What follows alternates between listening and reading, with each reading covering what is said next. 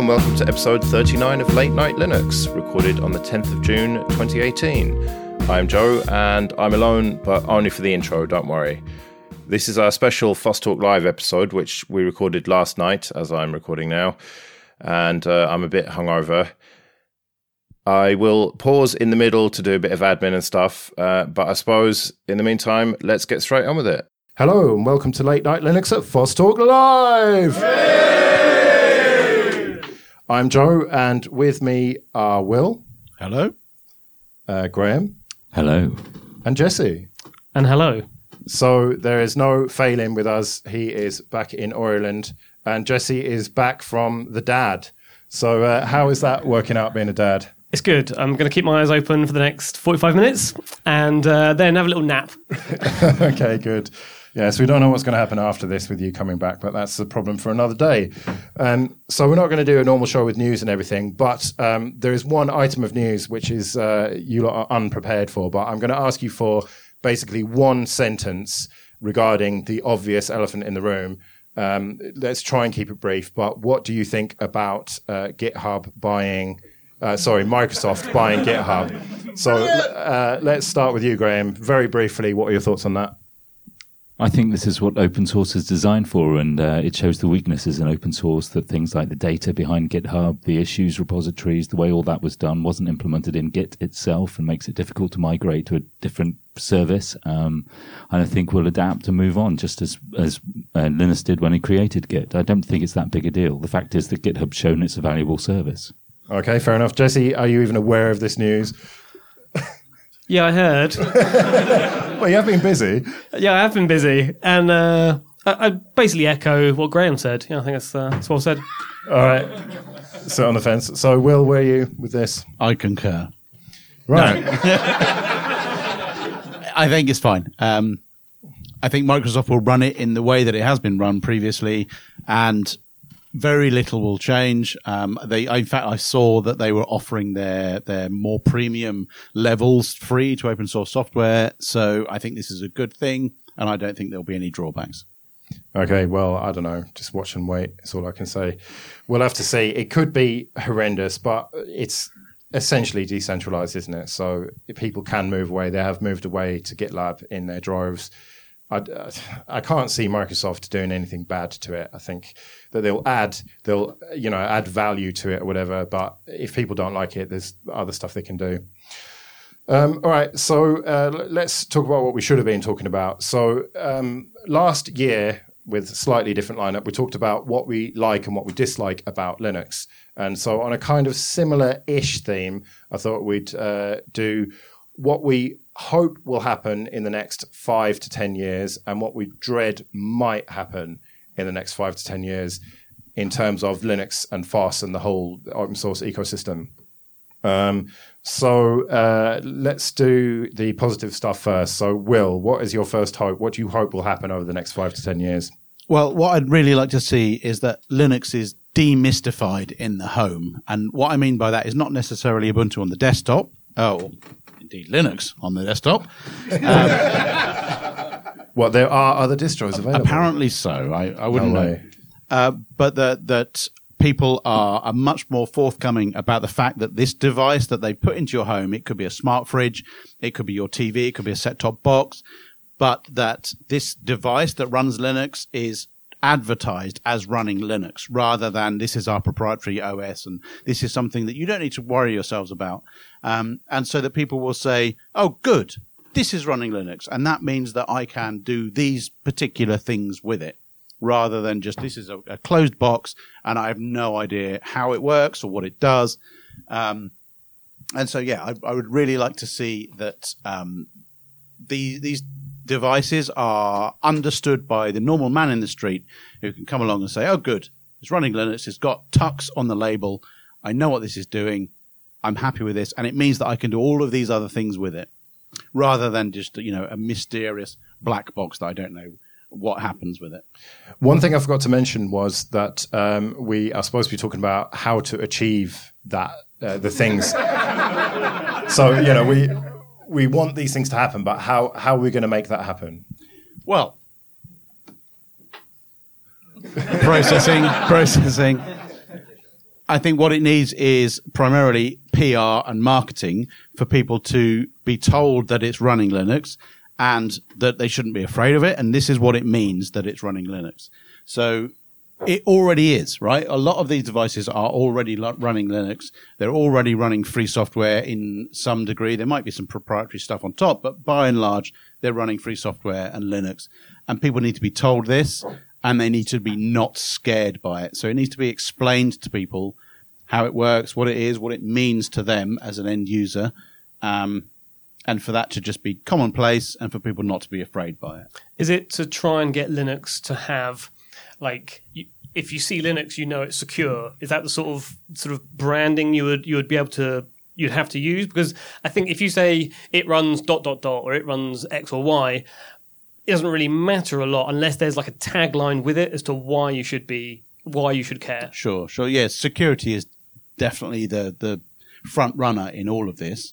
But it should be more about it should be advertised as being, you can do all of this extra stuff with this box that you've bought.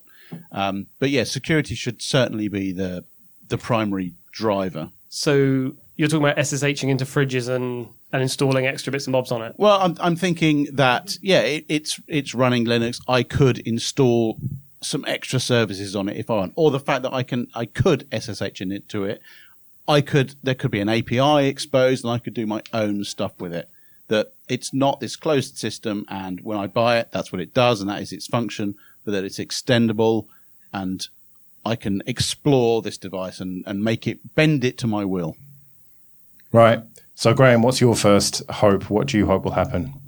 So I didn't put this in our shared organised document. That I forced you to.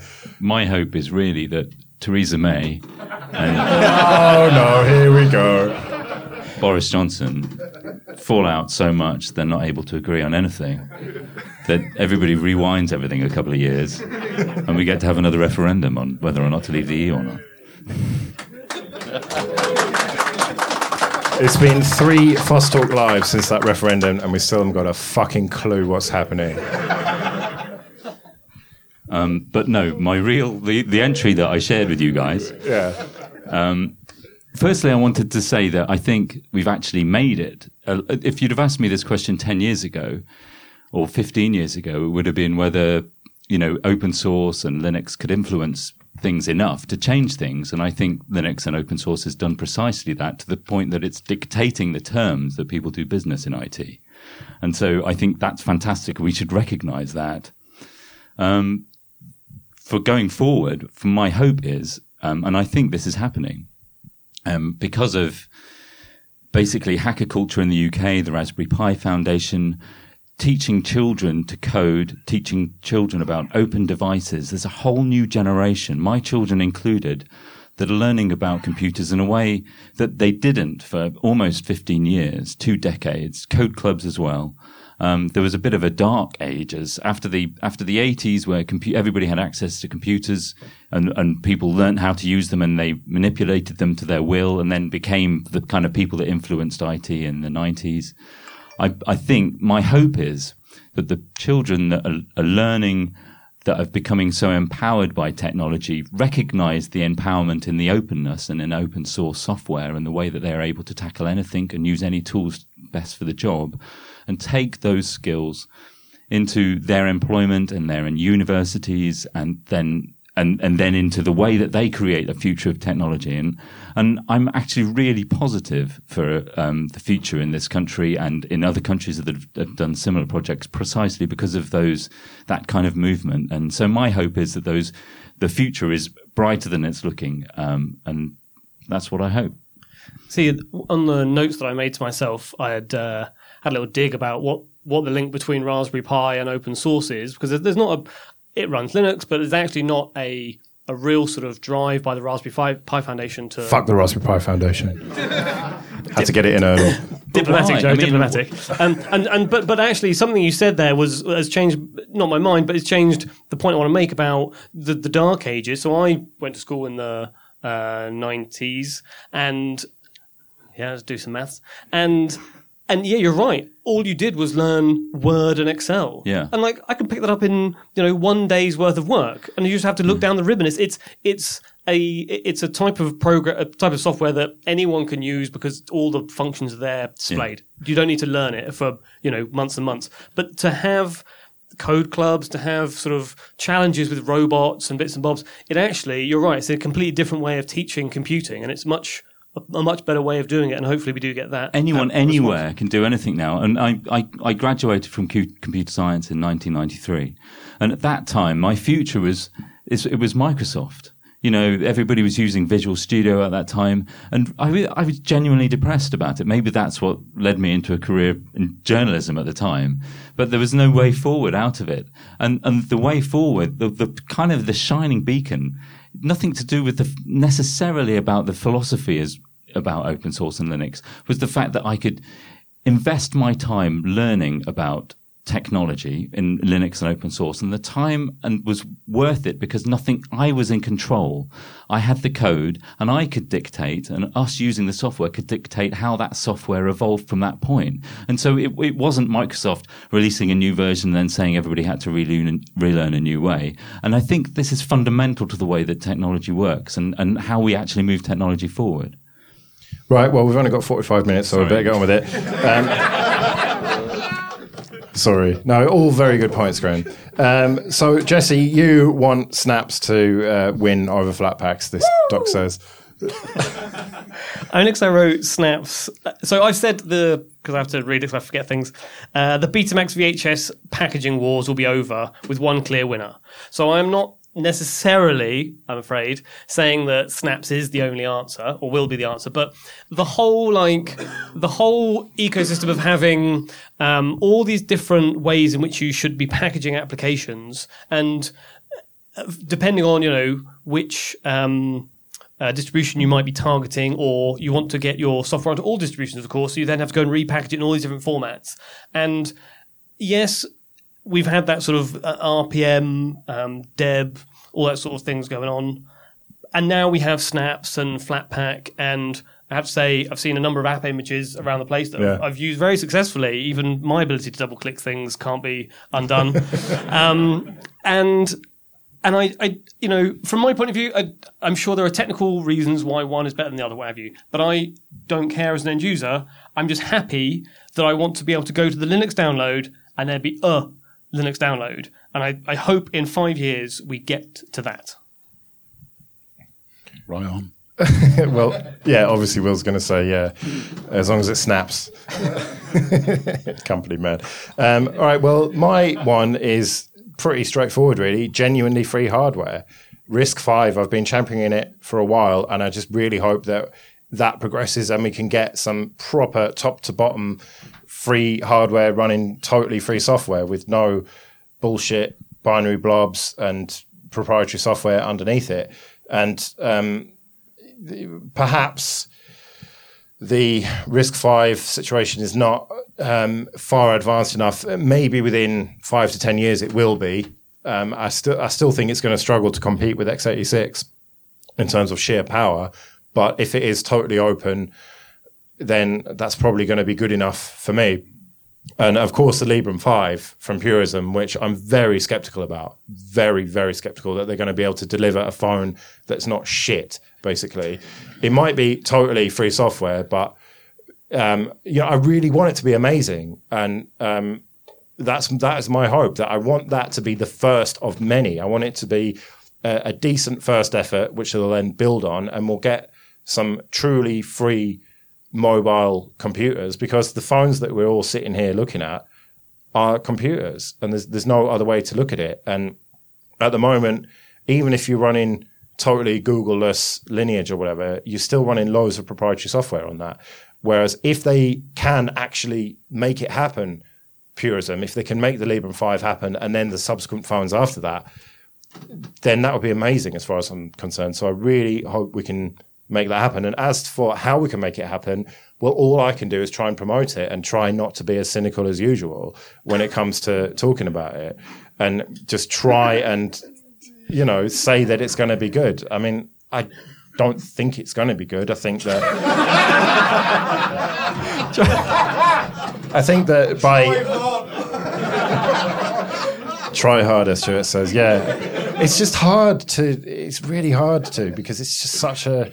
We're sitting here in a room with several Canonical employees who have been through this before, and they weren't even trying to make it completely free software and free hardware and all the rest of it, and that failed, for want of a better word. And Ubiport's okay, they're carrying on, but who knows where that's actually going. Again, I hope that that's going to be great, and I hope that we're going to have some great free software in the mobile space, but I don't know. I think the best thing we can do is use it, test it, promote it, spend that extra bit of money on it. Popey was reviewing the KDE Slimbook, which, okay, that's not free hardware, but at least buying that is going to be a vote with your wallet. And yeah, it's way more expensive than it really has any right to be for the specs and stuff, but you're supporting a small company.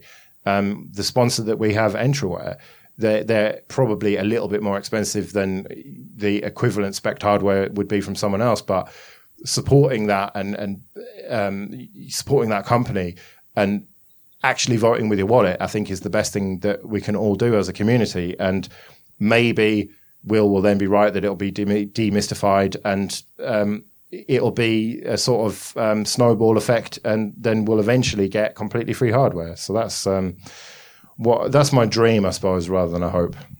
And when you get a Librem 5, would you go for the GNOME desktop or the KDE? Don't start. Well, you know how I dearly love GNOME, so yes. Anyway, right, Will, what's your second hope? So my second hope is for Linux in the enterprise to be a success. Now, this is on the desktop. We see more and more services. I wonder why he wants this to happen. Job for life. We see more and more services moving to software as a service, which are typically delivered via the browser. So what you really need is a browser. And we see thin client software.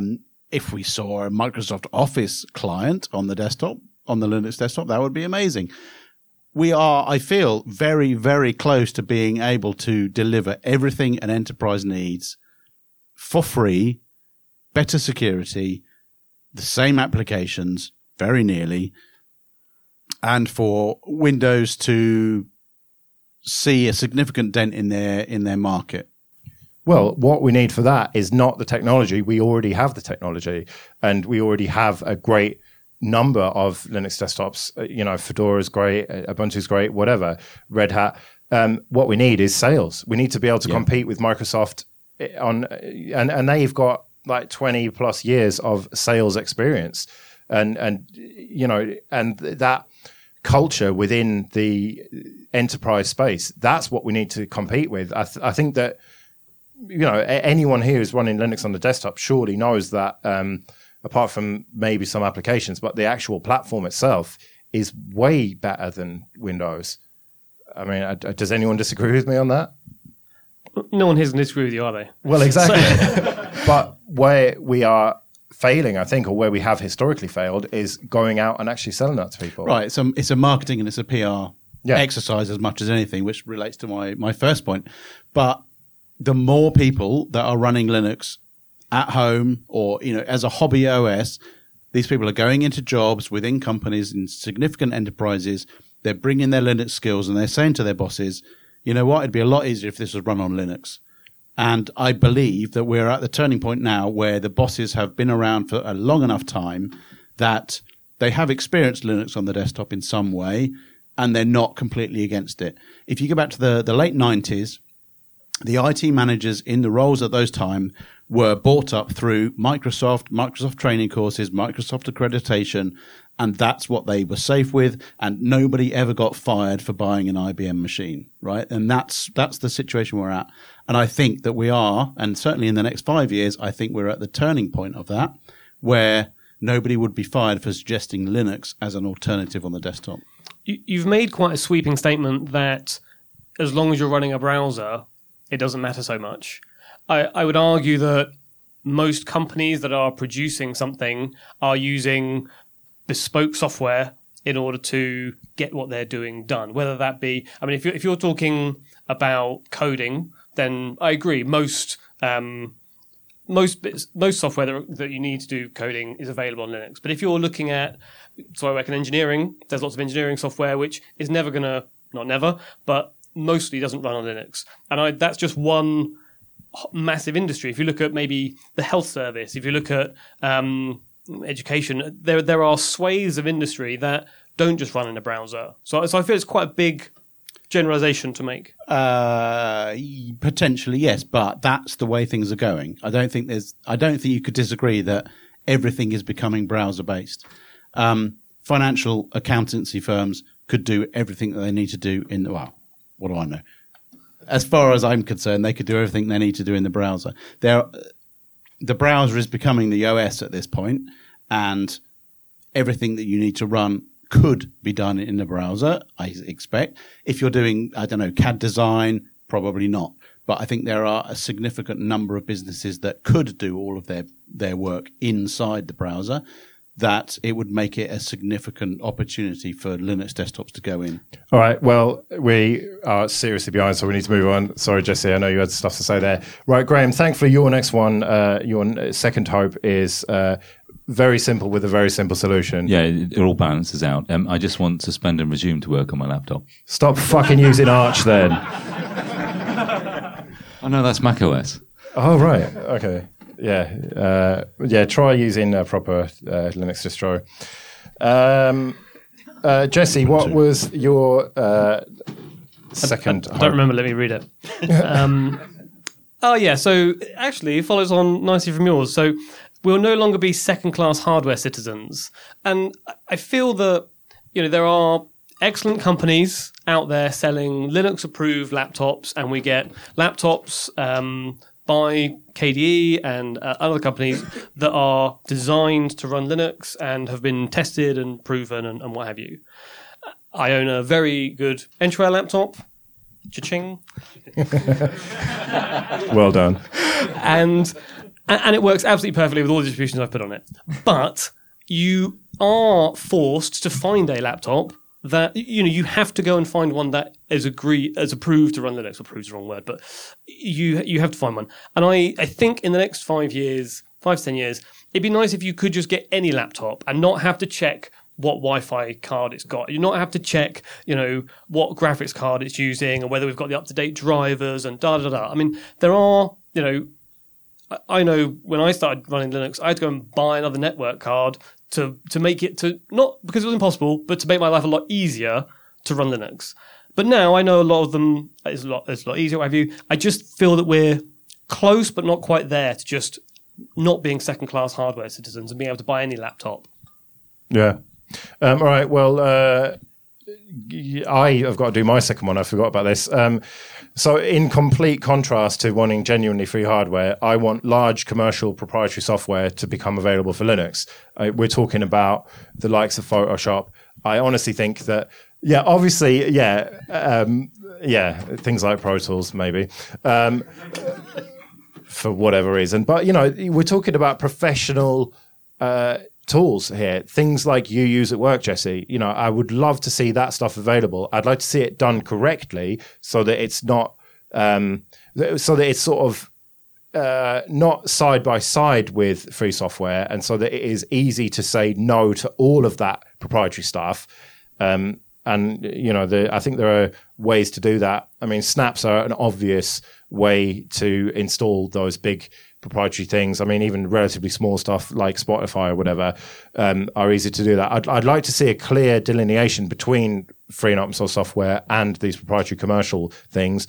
But I would like to see them nonetheless available for people who want them. Not everyone is going to want them, but those who do want them, it would be great to see them. And I think that would drive adoption for Linux on the desktop generally. And I think that we would all benefit as a result of that, even if we don't want to benefit, for want of a better word, from the actual applications themselves. And what about the argument that we should have first-class Linux versions of those applications? Well, yeah, good luck doing your engineering on them. There's OpenCAD, which we don't use at work.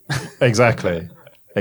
And, there are great free software alternatives out there, but if people are ingrained and entrenched in these proprietary solutions, there's a good friend of mine who grew up, for want of a better word, using Macs, and now has got he built a Hackintosh, and he just got sick of that hackiness of it, and now he went for just Windows 10 on it, and he said he would love to run Linux on it if Pro Tools would work on it, but it's just not going to for now. And if Pro Tools would work perfectly on it, then he'd be another Linux convert. And the more people we have, okay, yeah, maybe the security attack surface becomes more, but let's look on the bright side here. If more people were using Linux, there'd be more people developing the actual core thing itself, and we'd all benefit. So a quick pause for a bit of admin. First of all, thank you everyone for supporting us on PayPal and Patreon. It's very much appreciated. And don't forget that there's the new $5 Patreon reward, which is an ad-free version of the show, ad-free feeds. So do check that out. If you want to join people supporting us, go to latenightlinux.com/support. And if you want to get in contact, go to latenightlinux.com/contact. And also don't forget about Late Night Linux Extra, which is on the other weeks. If you go to latenightlinux.com/feeds, there's ways to subscribe to that show as well. So this episode of Late Night Linux is sponsored by Entroware. Go to entroware.com. And Entroware are a dedicated Linux computer seller based here in the UK. And they've got a huge range of machines from fairly affordable laptops all the way up to real powerhouses with the latest NVIDIA cards in them, which are ideal for 3D art and video editing and machine learning, all sorts of things. And they've even got desktops and servers, and almost all of their machines are configurable, which means that you can choose the amounts of RAM and the CPU in some cases and amounts of storage. So you really can find anything to fit your budget. And they ship to the United Kingdom, Republic of Ireland, France, Germany, Italy, and Spain. And if you do buy one of their machines, then do mention us at checkout. There's a little drop down there. You can select Late Night Linux and they'll know that we sent you. So go to entroware.com for all your Linux computing needs. Okay, so we'll be back with a normal show in a couple of weeks. But for now, back to Fuss Talk Live. I think that actually somewhat ties in with your first dread then, Will. Indeed. So, my first dread is that we continue this tribal warfare between online communities that say, all your problems come from the distro that you're running. And you can't go on Reddit without any thread in our Linux very, very quickly just decomposing into a distro flame war. And this is not helping anybody. And we're holding ourselves back by trying to promote something that we all believe is a good thing and then getting down into the weeds about why your good thing is better than my good thing. And this bullshit has got to stop. And the sooner we do that, the better. Yeah. Agreed. Is it Linux specific? Or do we think this is just how Generation are now? This is people, right? If you've got the wrong color car, then people will have the same argument with you. So it is people, ultimately. But we like to hold ourselves to a better standard than people, so we should do. All right. So, Graham, what's your first dread? Okay, so I dread the prospect of Theresa May. We are overrunning, Graham. Come on. Okay, it's so Will mentioned this earlier on, actually, that the operating system now that most of us spend our time in is the web browser. And my genuine fear is that the code that runs the applications that we rely on in the web browser, whatever they happen to be, Google Documents, Facebook, and Twitter, it's all closed source. There's nothing you can do about it. I mean, we could talk about GitHub in the way that they had many closed source elements. And I talked earlier on about how when I graduated, the world was very proprietary and quite boring and uninteresting to me in a computing sense. And I worry about a future where effectively the web is the operating system for computers. And effectively, the code for all that can't be played with, can't be changed, is obfuscated and can't be edited or hacked with or played with. And basically, that's how we learn to use computers. Yeah, I think that's a fair dread, unfortunately. Why do we end on the dreads? Because we have to get the positive shit out of the way first, obviously. Right, so Jesse, what about you? Yeah, let me see. Let me just remind myself quickly exactly. What the fuck has mine got? Desktop users will get the scraps from the server table because that's right. the driving interest nowadays rather than the desktop first. That's what I said. So, by all means, the world is moving to the web browser and apps on phones and what have you. And this means that the infrastructure needed to make that work is all server-based. And the bigger, the faster, the cleverer, the faster you can spin them up, manage multiple systems, get it all. And the effort is all in servers, which is great. You know, I'm using Google Docs. It's working smoothly. That has to happen. But I worry that everything becomes, where Linux is so dominant in the server space, all focus will be on to the server space and there'll be little interest, or we'll just end up with things that have come from the need of the server on the desktop, systemd and things like this. You know, it's okay. I use it at home. It's great. I'm not saying it's a bad thing, but it's an example of server first, desktop second. And I'm sure there are other examples if I'd really scratched my head hard. But I think it would be a bad place if, you know, they said, oh, we've done this to your home system because when all our servers run it, it runs better, but it's somehow not as beneficial to you as a home user. Yeah, and my first dread ties into that, I think. That mine is that Chrome OS and the Windows subsystem for Linux is going to render proper Linux irrelevant, basically. The kind of people who we are trying to get as adopters are just going to get a Chromebook which can run Linux apps, or instead of using PuTTY, they're going to use the subsystem for Linux because it can do a little bit more. And apparently it's better for key management and stuff like that. I think that we have been embraced now by these other big companies, and they've taken the bits that people actually want and put them into other non-proper Linux products, Chrome OS being the prime example of that. They've taken everything that's good about Linux, the stability, the security, and just put a web browser on top of it. And as a result, you give a relative who doesn't know much about computers a Chromebook, and you never hear from them again, pretty much, in terms of tech support. Again, this is something Popey, who's just going for a piss, was talking about on Ubuntu podcast. You give them Chrome OS, and so that's that corner of the market. And then now Google are getting into this developer market, as are Microsoft, and it's just potentially rendering Linux, at least on the desktop, completely irrelevant. I mean, I think it's going to be server and cloud. It's going to be still going strong, but yeah, that's my fear. And how can we avoid that? Well, going back to what Will was saying, and my reaction to it is proper marketing, getting it into the enterprise, because what people use at work and what they get used to, they're more likely to accept that as the reality of what they use at home.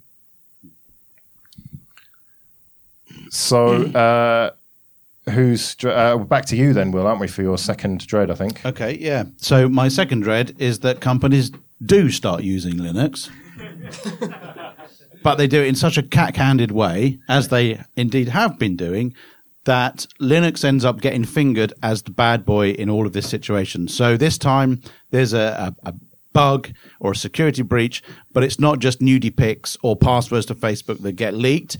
This time infrastructure damage happens, or people actually die, and the knee-jerk politicians will say, oh, well, this open source software was there for anybody to discover this bug, and this is the reason that it was exploited, and finger Linux and say that's the problem, and so from now on nobody's allowed to use it.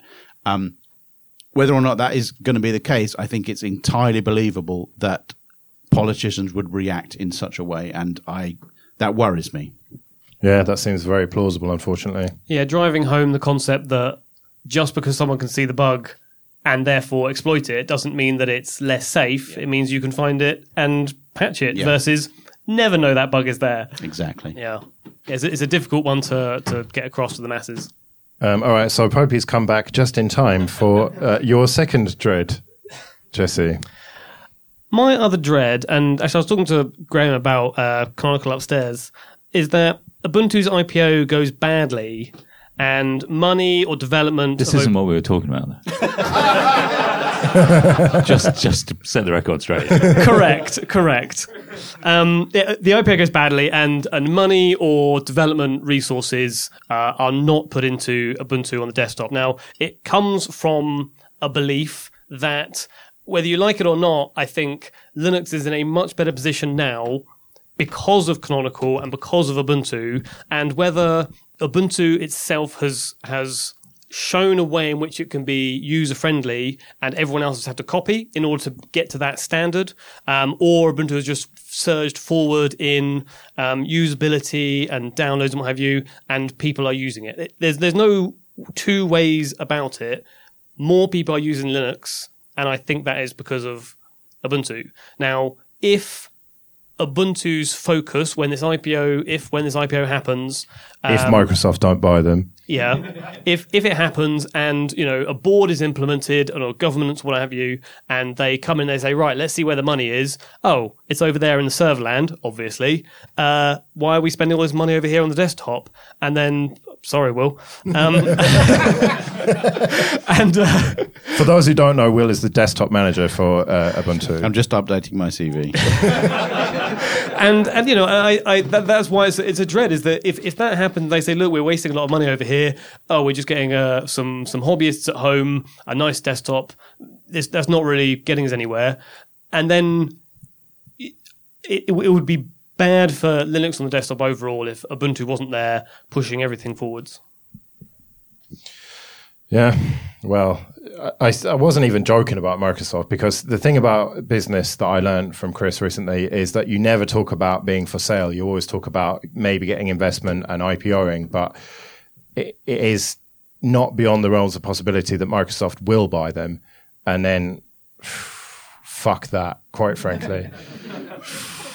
Right, so Graham, what is your second dread? It seems bad having all this bad news, one thing after the other, doesn't it? I feel bad because basically I think things are going okay.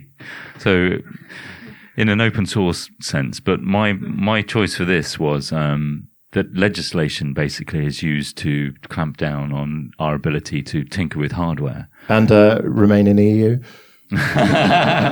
I wasn't going to bring that up again. Not in the Warm-Up Act anyway.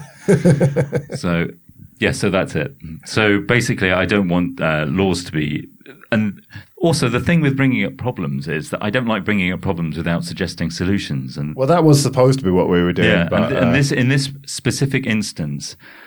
In terms of legislation being created to prohibit people hacking, or even we've seen it already happen in the States with kind of anti-DRM legislation, and I worry that it's almost linked to what Will was mentioning earlier on about marketing. Linux, the open source movement, doesn't have any kind of joint marketing. Neither really effectively does it have any joint kind of pushback against legislation. I mean, there are separate organizations and they all do a great job on their own, but we're not a corporation in the same sense that Microsoft is, for example, or Facebook is, and we don't have a single face to be able to fight things that basically will diminish our freedom and the ability to do our jobs in the future. And that's what I worry about. In terms of a solution, I don't want to say that we should buy open source hardware because it's ineffective. The only thing I can say is, and I think has been a success, is that you all of us basically push the advantages in using the hardware and the software that we enjoy using simply because it's better hardware and software. And I think if we carry on that way, it'll influence other people's decisions. Isn't the answer sort of white hat hackers and things? If hackers are able to tinker with the code and the hardware and find problems and alert them through the correct channels, you could actually, everyone's better off in it puts Linux and hackability in a positive light. Yeah, and at the moment they're able to do that. The PlayStation 4, for example, just this last couple of weeks has had this fantastic rootkit developed for it, through some minor exploitations. And I think that's fascinating in an intellectual academic way. And I think it's essential that people are doing that. I mean, piracy must be a small problem for Sony. I don't think it's relevant. But Sony will use that to legislate against people being able to do that. And that's what's so wrong and powerful about the legislation from big corporations that I worry about.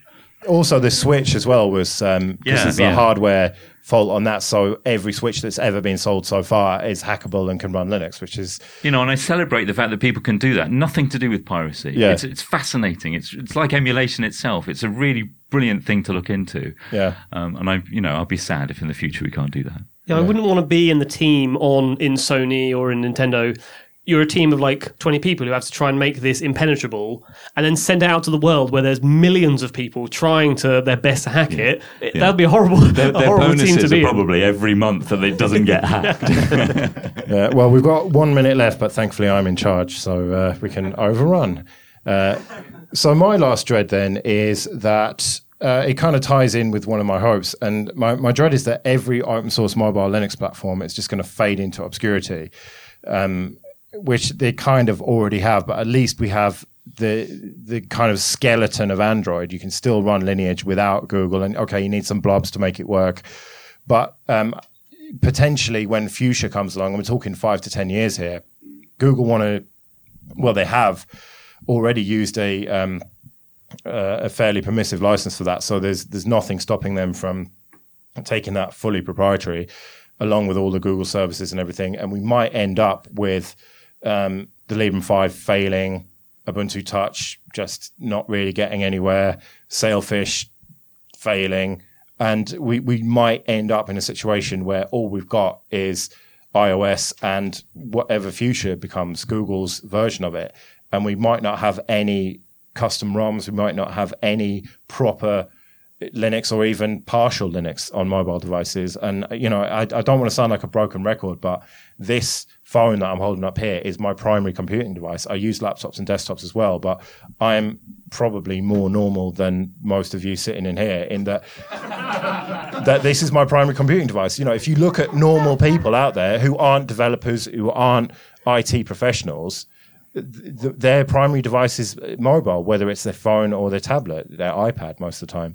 And if Linux just totally fades away in that space, then all this stuff we've been talking about on the desktop, apart from in enterprise and certain creative professionals, the majority of people are not even going to be using Linux at all. They don't know they are at the moment, but at least they are, sort of thing. At least with Android, they're using Linux every day. Whereas if Fuchsia comes along and Google just makes that totally proprietary, then it's going to be no better than iOS. You know how to make friends, don't you, Joe? Who have I alienated this time? Everyone sat here. However, no, I'm saying that you're superior to me because you're IT professionals that make more money and stuff, and that's why. Anyway, but I see your dread, and I only give the glimmer of hope that even if all the ones that are currently out do fade away, there's always time for something else to come. There's always, new technology comes out, new hardware comes out, a new software way of doing something comes out, or a new company comes along that says, right, we can do it this way. But how many times can we fail at this before people just give up? You're saying never. There's enough hackers and stuff that they'll just do it for the fun of it. Yeah, things, software is always created. And you can't just say, we've tried something 5 years ago, because 5 years ago in technology is a lifetime. And so in 5 years' time, there might be a much lower hurdle to entry. There may be a way in which all the Android apps instantly work on an operating system, some other operating system on the phone. And so, I agree, currently it doesn't look so great. But in 5 years' time, there may well be something on the horizon that rekindles this ability to have good Linux operating systems on the phone. Well, on that incredibly positive note then, better wrap it up. So I've been Joe. I've been Will. I've been Graham. And I've been Jesse. See you later.